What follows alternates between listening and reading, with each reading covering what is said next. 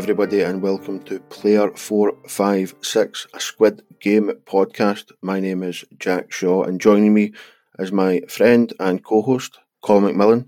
How are you? Hi Jack, I am good, thank you. And very much looking forward to this new venture. We've done many podcasts together over the years, but this is us kind of jumping right in on something right when it's hot, so to speak. I watched this show and I absolutely adored it. And for as long as I can remember, Jack, I've been suggesting shows, podcasts, music, just basic life things to you and asking you to watch them because you'll enjoy them. And you usually don't listen to me or don't have time. I like to think it's just you don't have time. But this one you did watch and it completely captivated you. And I've never been happier.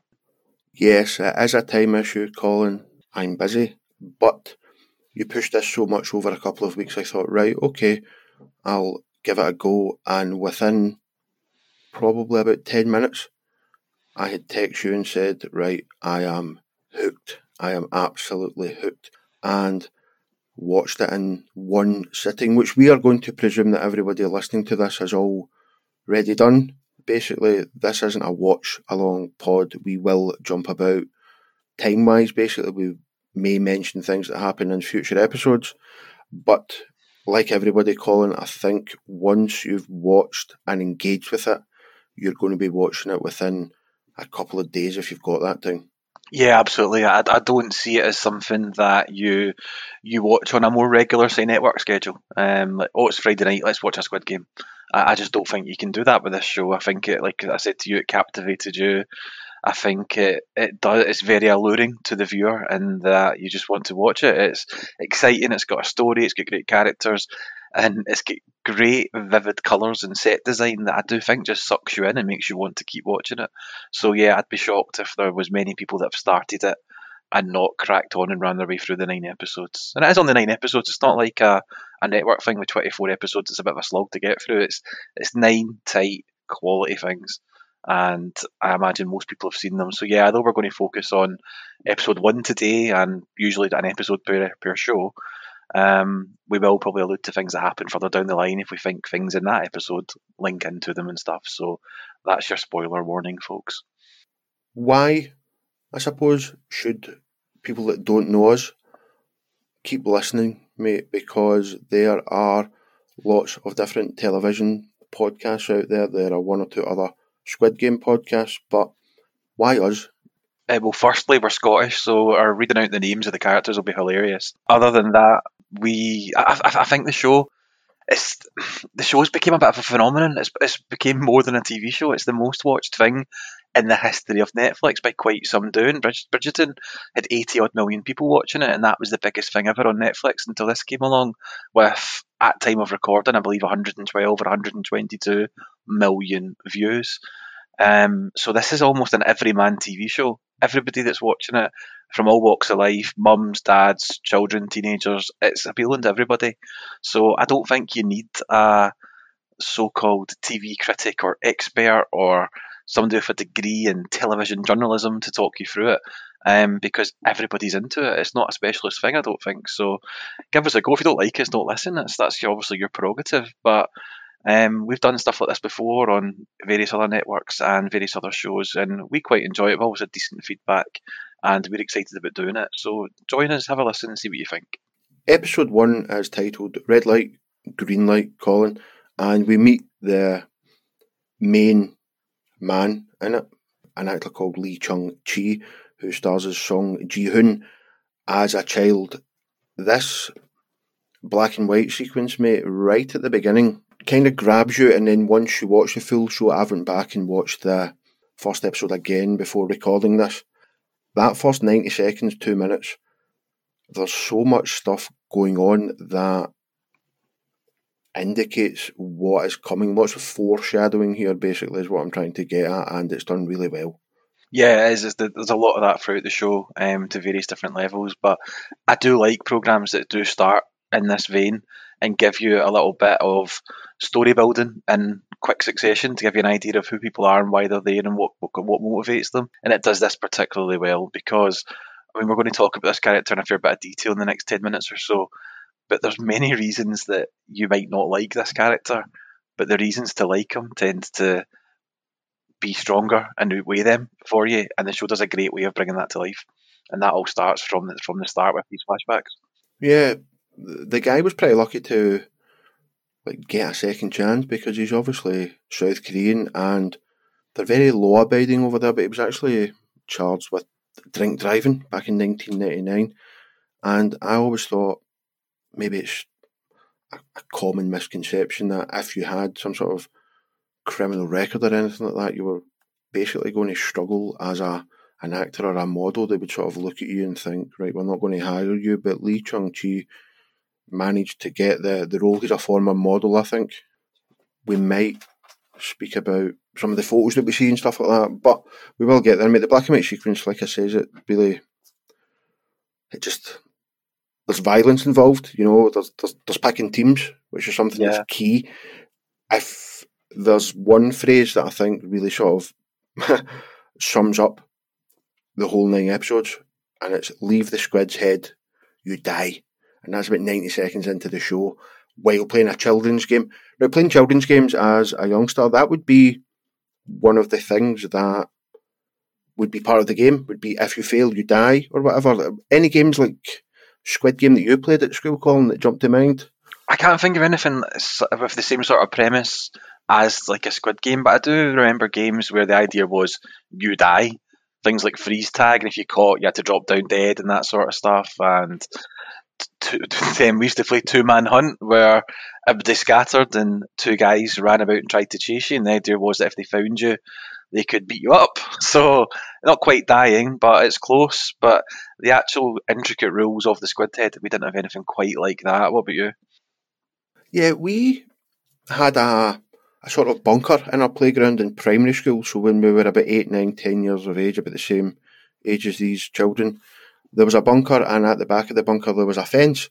So one team would go on the bunker and they would hold on to the fence, basically, and they were on the defence, and the attackers would be just on the floor, and we would have to hop, which is a rule in Squid Game as well. If you're an attacker, we would have to hop and try to pull them off the bunker, and if they fell off the bunker, basically they died. So we did have a game that was similar, I suppose. Hopscotch, if you remember that was maybe more of a gully game, let's call it. But there wasn't a lot of boys doing hopscotch, but we used to play it every now and again. If you went outside the lines, you didn't die, but you lost a life. It seems a very common thing in kids' games is to lose lives or die, so it very much sets up well, mate. Yeah, and like I said, I'm already captivated. So after that flashback, Jack, we get to see a little bit more of who he is now and learn about all the details that make him up. So he lives with his aging mother, and he basically borrows, steals her ATM card in order to withdraw money that he uses to do betting, which looks like quite a seedy betting that he uses, the kind of bookies. I'm not sure if it's a mainstream betting or how easy it is to do that there. He's betting anyway and using his old mother's money to do that, which isn't the best character trait, is it? It's not, and something else I noticed as well, that maybe just a Korean type acting vibe. Did you feel there was any sort of overacting here when we first meet him as an adult? This sort of big baby attitude, this "oh mom" type attitude that he seems to have towards his mother as a man.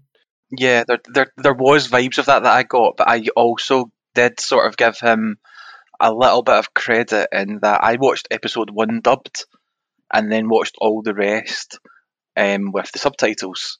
So I didn't appreciate, or I gave him a little bit of credit in the bank in terms of I didn't know how much of that coming across was via the dubbing rather than the actual writing and how the character was meant to be.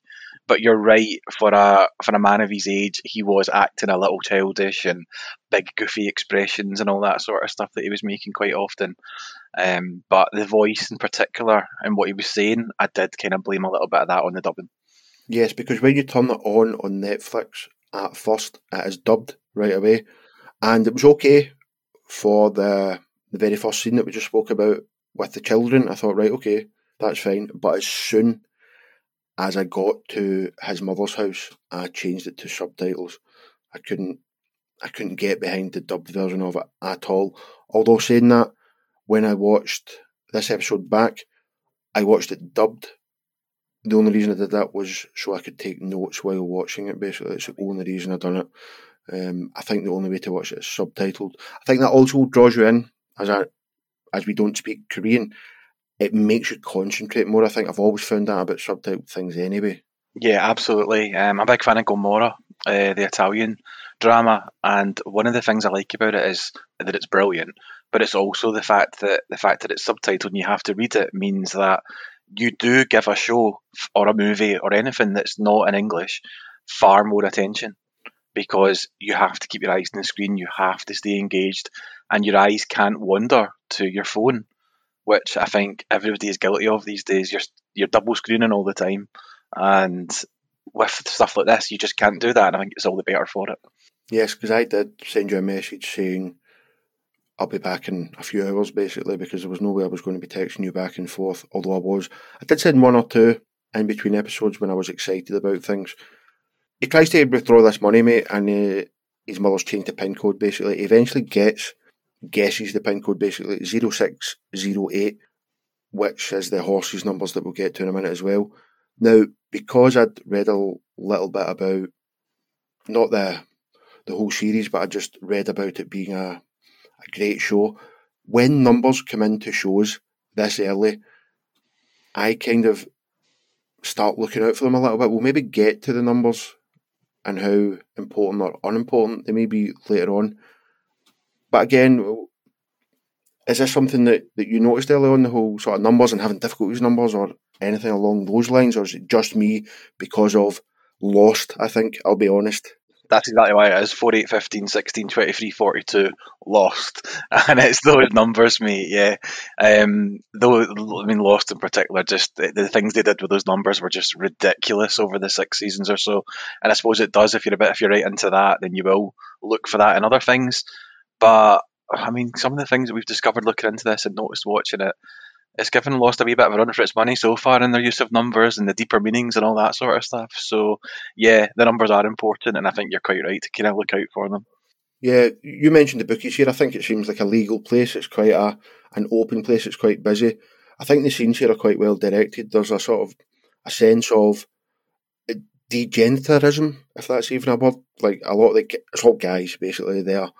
It's panicked. There's lots and lots going on, and I think the director's sort of done well. They're creating this sort of really stressful atmosphere with everybody shouting and bawling, people being happy at one point. Again, this duality where somebody's so happy, whereas everybody's so sad. Absolutely. So again, that runs through the whole season as well. Just this duality of polar opposites. Because a lot of the time you're either dead or alive. Like that's the most polar opposite thing. Yeah. Yeah. I mean, the big thing I got from these scenes in the bookies was that as well as they were shot and they did look great, it made me so grateful for my betting apps on my phone, not having to go to such places and deal with that sort of just manic craziness and people just running about daft and all that goes with it. I quite like the occasional bet, but I think if my only option was to go to a place like that, I'd very quickly just chuck the gambling, I think. Yeah, you would, I think. Now, like I says, his horses come in 06 and 08. He puts that on because it's his daughter's birthday. His mum had to remind him about that again. That's not a great personality trait to have, but there's layers to this guy, and they're coming across really quite quickly because he's so excited when he phones his daughter, and I think it's quite cute and nice the way that he's so excited that he can give his daughter more than fried chicken, basically, and this sort of purity and fatherly love, I suppose, is a layer that, again, just drags you in and makes you feel like this guy's a decent guy. Yeah, it's your first indicator that he's not an absolute degenerate, and it's the fact that as soon as something seems to be going up for him and he's getting a good result in something, his first thought isn't alcohol, it isn't drugs, it isn't women, it's what can I do for my daughter here? And that is just the first thing they do to bring you or tune you into this guy and make you aware of that he's one of the good guys. He also has a temper, though, because when he goes to place the bet and the guy's pestering him, he's got a fiery side as well, which you're obviously going to need. You're going to have to be able to stick up for yourself and and stand up to the trials and tribulations that are coming. So again, there's many layers to this guy, Ji-hoon, and I'm getting to like him, but at the same time realising that he has issues. He does have issues and he does have a temper, but did he have a temper at 18? Did he have a temper at 12? Did he have a temper at 25? Or did his current life and all the shit that's happened to him, has that kind of developed that temper? Do you know what I mean? And that sort of gives you, it builds layers to that character, but it also gives you sort of justification, I suppose, for some of the stuff and how he's so adamant about this bet and what this bet can do for him. He just doesn't want anybody else annoying him, and that's why the temper comes out. But yeah, he's not a perfect character. He's not an anti-hero. He's somewhere in between. He is, yeah, and I think that's why, like, you're so engaged with him. He wins about £2,500 on his bet for a double or whatever when you pick the horses that come in a row, Yeah, and he gets a big chunk of money, and he leaves a wee tip, which is nice. he does. Yeah, it's not something I've ever done in the bookies.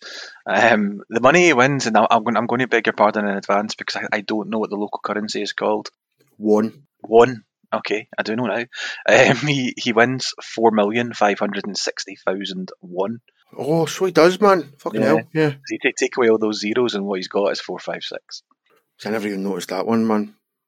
And this is me that was saying I was looking out for numbers, but I had it down as just, I just put 4.5 million Korean won. Yeah, but £2,500, so it's a decent bet.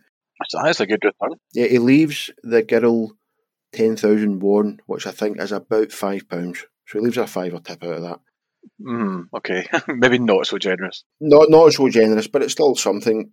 This is when things you start to realise he's a degenerate because there's gangsters chasing him here for a wee bit, Colin, and these thugs see him when he's on the phone to his daughter. He runs away. He runs into a girl here. He helps her, but even though he's in danger, again, just building character, I think. Absolutely, yeah. They're doing a really, really great job of letting you know what this character's made up of and who he is and what he is. And this is another small example of it. It's really good character building. Yeah, I think his attitude to women in general is very much modern day. Some of the conversations he has with his daughter that we'll get to, he doesn't disparate between both of them, basically, between a male and a female. He's not like 101, who we'll get to later, who's just an absolute fucking horror of a person with the neck tattoo and stuff like that. But these thugs catch him.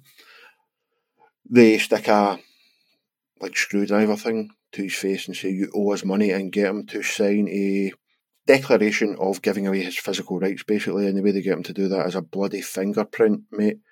This is the first thing that I noticed that I kind of thought that this is a little bit of a lazy TV trope. Is licking somebody else's blood off of your finger, off of their face, just a lazy way of showing how badass somebody is?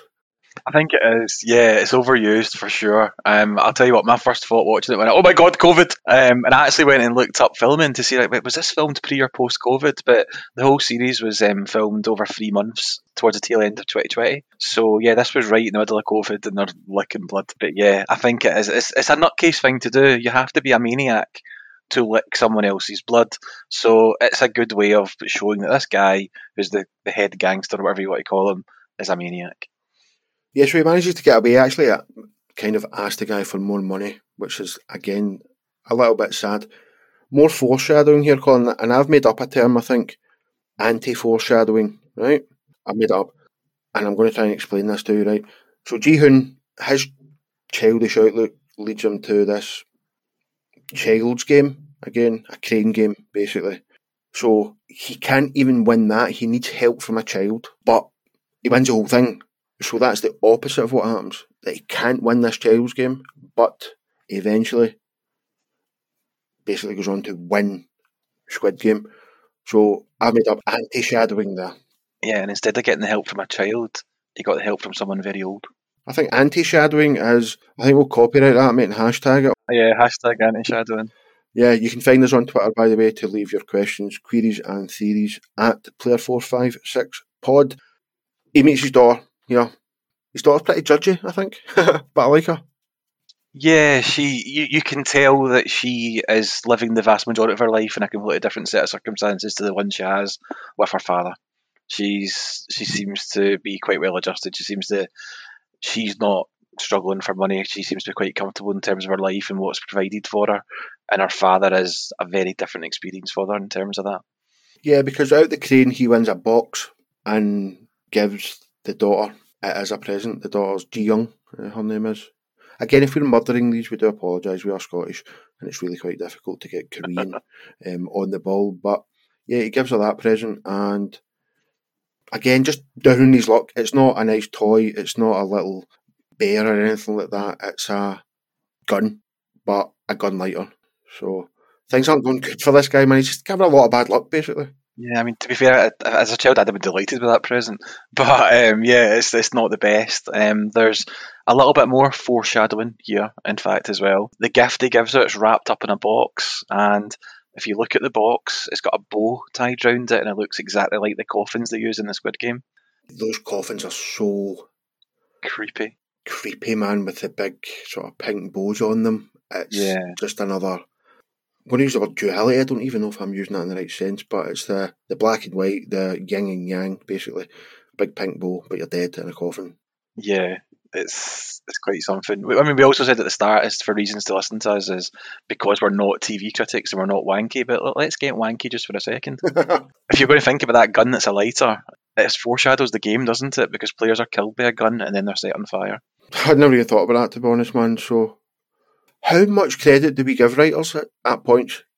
Like, are they writing these very specific foreshadowing techniques? Is that why they are such good writers? Or are we looking for something that's not there? Are we over analysing, like I think people do with sometimes poems and Shakespeare, for example? You just dig too deep. Is that what we're doing right now? Or are these guys really talented? No, I don't think that's what we're doing. I think, yeah, with poems and Shakespeare and stuff like that, then it's very easy to do. With a TV show and a production to this level and Netflix involvement, every single thing, which is in every single scene, every little thing that's placed there is there for a reason. And I think it is there for a reason, and it is done deliberately. And I think you have to praise the creator of this show, especially the fact that he did it on his own. This isn't a writer's room. This show. This isn't 10 people sat around, kind of having a thought shower and trying to come up with something together. This is one guy that fought for 10 years to get this made. This was his pride and joy. So I think he probably does deserve a bit of the kudos for bringing this together and having all these little foreshadowing bits and clever Easter eggs and stuff in there for people to discover. Yes, because there is more of it, I think, anyway, where Ji-hoon offers his daughter a pinky promise that he will get a present next year. And I think this is, again, subconsciously trying to tell you that Ji-hoon's a good guy, because we don't know when he split up with his wife, but you would think that he stayed with her for some of his daughter's life. And I think that part of the life would be when you sort of learn right from wrong, and his daughter here won't give him a pinky promise because she knows she's moving away, and the pinky promise thing kind of comes into it in the Marbles episode about get your gang boo, your sort of best friend, people you share with, man. What a fucking episode. I can't wait to get Yeah, there. I'm not ready to speak about that yet. We need to do a fair bit to get ready for that, I think. But yeah, it's another great example of what they do in this show, and it's why it's so good. And what's always cute, mate, is it giving your daughter a cold carry home? I can't remember the last time I gave my daughter a cold carry. She's 18 now. I don't know if she'd thank me for it, but yeah, it is a cute thing. Or putting them up on your shoulders. That's always a quite thing you see in films and movies as well. But yeah, it's a cute thing. He does bring her home. She's asleep on his back, and as usual, the TV shows do like to make the mothers or the ex-partners and stuff really make them seem bitchy, don't they? And they do it with this one. She kind of chastises him for being late. She just has a go at him basically, and just treats him with no respect at all. You can tell she hates him, doesn't she? I don't know if hate is the right word. It just seems like you says, it's more of a. If we look at this ex-wife as a fully rounded person, she's clearly been let down time after time by this guy. So Yeah. And it's just another like, oh come on, man! I told you I would come and get her. You didn't need to do this. You're late. I don't like bashing her too much. You know what I mean? This Ji-hoon's obviously pissed his money away, lost money, started businesses, lost businesses that we'll get to at some point. So yeah, I don't know if hate's the right word. I just think it's the same thing. It seems like, oh, this happens all the time with you. Come on, you need to grow up a bit. Stop teaching my daughter bad habits or whatever. So I don't have much qualms about the way she treated him, really, because when you think of the bigger picture, then again, like, I don't know if I'm just making stuff up, but I know I've got nothing against. I don't think hate is the right word. I just think annoyed, like, oh, come on, not again. Basically, is what I got. Maybe she just looks at him and there's annoyance, there's regret, there's maybe a little bit of disbelief that she ever used to be with him and all that sort of Yeah, stuff. disbelief's probably a good way of saying it. Like, oh, look at you, basically. Like, he obviously loves his daughter. He encourages her to get inside and get safe, but his life's kind of falling apart, really. Now, he's 10 minutes late for the getting her home, basically. And this is when things go from bad to a little bit weird, right? He just misses the train. Do you think that's bad luck, or is there something behind the scenes that means that he missed it on purpose and would then sit beside this mysterious guy in the suit? I think he just missed the train because he was a Bad bit luck. tardy. Yeah, I just think I don't think I don't think they're controlling trains and dictating who they speak to and stuff like that. I think he just missed his train and he happened to be the person that this guy approached because he was a good mark, I suppose. Do you think they've been following him since he signed away his physical rights, basically, and have just waited for the right opportunity? Right, he's missed that train, I'll go and engage with him now.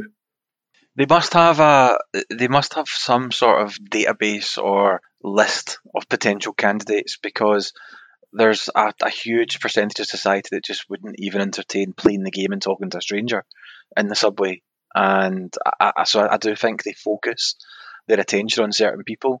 How they actually make that happen, or if it's just a case of following them and making sure you're in the right place at the right time with them and stuff like that, then yes, I think he probably was on some sort of a list. But I don't think he was like, we need him, we've got to get him. I think he's just one of potentially thousands on a list that they think these are the kind of people we want. Yeah, so this guy in the suit, he doesn't get a name. He's played by a guy called Gong Yu. He approaches him in the subway. Basically, Ji-hoon thinks he's going to preach to him about Jesus because he's in a suit, and he says, I'm a Buddhist. Basically, away you go. But the guy opens his briefcase, tons of money in there, and basically plays a game called Dokji, or offers Ji-hoon the chance to play it, which is basically in Scotland and in Britain. It's similar to a game called Pogs, where you would flip them over basically with a slammer, and if you flipped it over, you won. Did Pogs jump to your mind straight away here with the game .g? Yeah, because I was Pogs daft. I had the one where you could the set where you could create your own Pogs.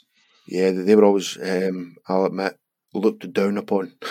Like in school, you'd be like, you've got your own fake Pogs, or make a Pog.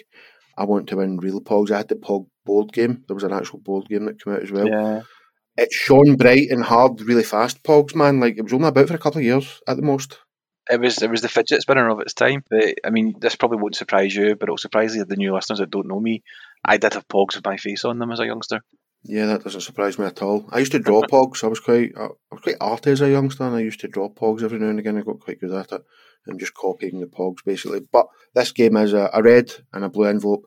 You lie it on the ground, you hit it with your envelope, and if you flip it over, you've got the chance to win 100,000 won, basically, which is around about 60 quid. He doesn't, and he can't flip it over, and he kind of says to the guy, look, I've got no money, and this is when I suppose this is a sort of judging period for the runners of this game, is will this guy get slapped about the face to keep gambling, basically? Will he take that indignity to keep going? And I think that's a bit of a test, yeah. So he's getting slapped about the face because he's not very good at the game at the start anyway. Yeah, and I think you're right. This is a technique I think they're using to find out just how desperate these people are, how open they are to doing something that might seem a little bit strange, getting slapped in a train station by a stranger to win money, and it's all part of their deep dive into somebody's character to find out if they're a suitable candidate, isn't it? And our man is, because he takes slap after slap after slap. I'm not sure how many slaps I'd be taking to win 60 quid. But I don't know. It depends how confident I suppose you would feel, Jack, isn't it, about your ability to flick that envelope over? Because in theory it seems easy, and it's 60 quid, which isn't going to change your life, but it's a decent night in the pub, £60, isn't it, for the sake of throwing an envelope? Yes, but if you think about it, they are in a train station where it is a very flat surface. And if you think back to your POG playing days, can you imagine trying to flick a single POG with a slammer on such a flat surface? Because a lot of the time it would have been in the playground, but it's slightly uneven. Yeah. Getting it to flip over, even playing the board game, was much harder than just out in the playground, basically. Yeah, I suppose they've got the advantage there as well, haven't they? Yeah, the soundtrack's really interesting here because it's key, obviously, and it's already planted itself in your head at this point. You kind of know when things are getting dodgy during Squid Game because of this really distinct soundtrack, man. I thought it was fantastic. It is good, yeah, I liked it a lot, and it is amazing what music can do to build up suspense, to build up atmosphere, to completely help you make an opinion on a situation just with a bit of music. It's amazing and it's really good. And the idea that someone's job, Jack, right, is to find a bit of music that fits this and bring it all together, that's a skill and a half. So kudos to them as well. Questions, queries, theories. I did ask people on Twitter to send in their questions, queries, and theories, and a couple of people have been in contact. They have, yeah. The first one, similar to what I've just asked yourself, actually, funny enough, from We're Bear, sorry. That Pogs game that got it all started, how much would you be needing to win to take one of those slaps? I think 50 quid's a not bad offer. I think that's maybe why they've offered that amount of money, like, for a slap to the face. Like, I'm not a degenerate gambler, but 50 quid's like you said, a decent amount of money, like... It is a decent amount of money. I think I probably would give it a go, right? If somebody got to me and said, here's a game, play it once, if you win you get 50 quid, if you don't, I'll give you a slap in the face. Me and you've got quite big beards, so we've got a wee bit of padding in the old slapping game, which helps. But I'm not sure after the first attempt and how bad and how hard it seemed to be to do it, I'd be keen to keep playing. Yeah, I think like we mentioned, it's more of a test of how desperate these people are. So after that game, he gets given a card, basically. Chance to make more money, which is obviously very, very enticing. One of the other theories that gets sent in is from the She Will Rock You podcast, which is quite good. You should go give that a listen. My theory is that the officers once all played the games. Now, this is jumping forward a little bit. There are staff members, officers basically, that work for the game. It's probably not the most mind-blowing theory, but there are other theories kicking about, calling about how you might become either a staff member or a game player. Yeah, there are. I mean, there's the theory that jumps out for me is the fact that when you jump forward to the opening game of the Squid game, and it shows you a video actually of all the competitors, it's just a quick run through as part of the kind of induction process for the contestants. It shows you them all in the station or wherever playing this game with the gentleman, and everybody that's there all picked the blue card. Every single person. So the other theory then that comes from that is that the people that didn't pick the blue card get recruited to work as the officers, which I think is quite interesting. I think it's a solid theory. It's one of the most popular ones. Yeah, if you pick the red envelope, you get, I think, forced to be a guard because they've not got a good job. Oh no, yeah. They need to murder people. Like, you need to be in a serious situation unless you were a psychopath to do that. So I think that's a solid theory. I do think if you pick the red, you're, in inverted commas, in luck. Some of the staff members get murdered as well if they do seem desperate at times, and we'll get to that in future episodes. So yeah, I think it's a solid theory, man. They're almost just foot soldiers, aren't they? They're just disposable stormtroopers almost. They're just there doing a job, and they're all very much replaceable. I do have a little bit of another theory about the officers, if you don't mind, and it's a real life theory I want to give you about them. I think the officers in 2 weeks' time, when it gets to Halloween, Jack, will be the most popular Halloween costume around. Everybody dressed up as Squid Game at Halloween. Mostly officers, but I think you'll see some people as contestants as well. No, I think the officers, because the officers are really fucking cool. I think, man, they look amazing. I tell you what, we'll wrap this up at the moment, Colin, and we'll come back with you with part 2 of Red Light, Green Light soon. So keep your ears open and press that follow button, basically, if you've enjoyed our conversations about the best TV show I have seen since The Sopranos. Colin, cheers for joining us, mate. Yeah, thanks, mate. I really enjoyed it too. I look forward to picking up part 2.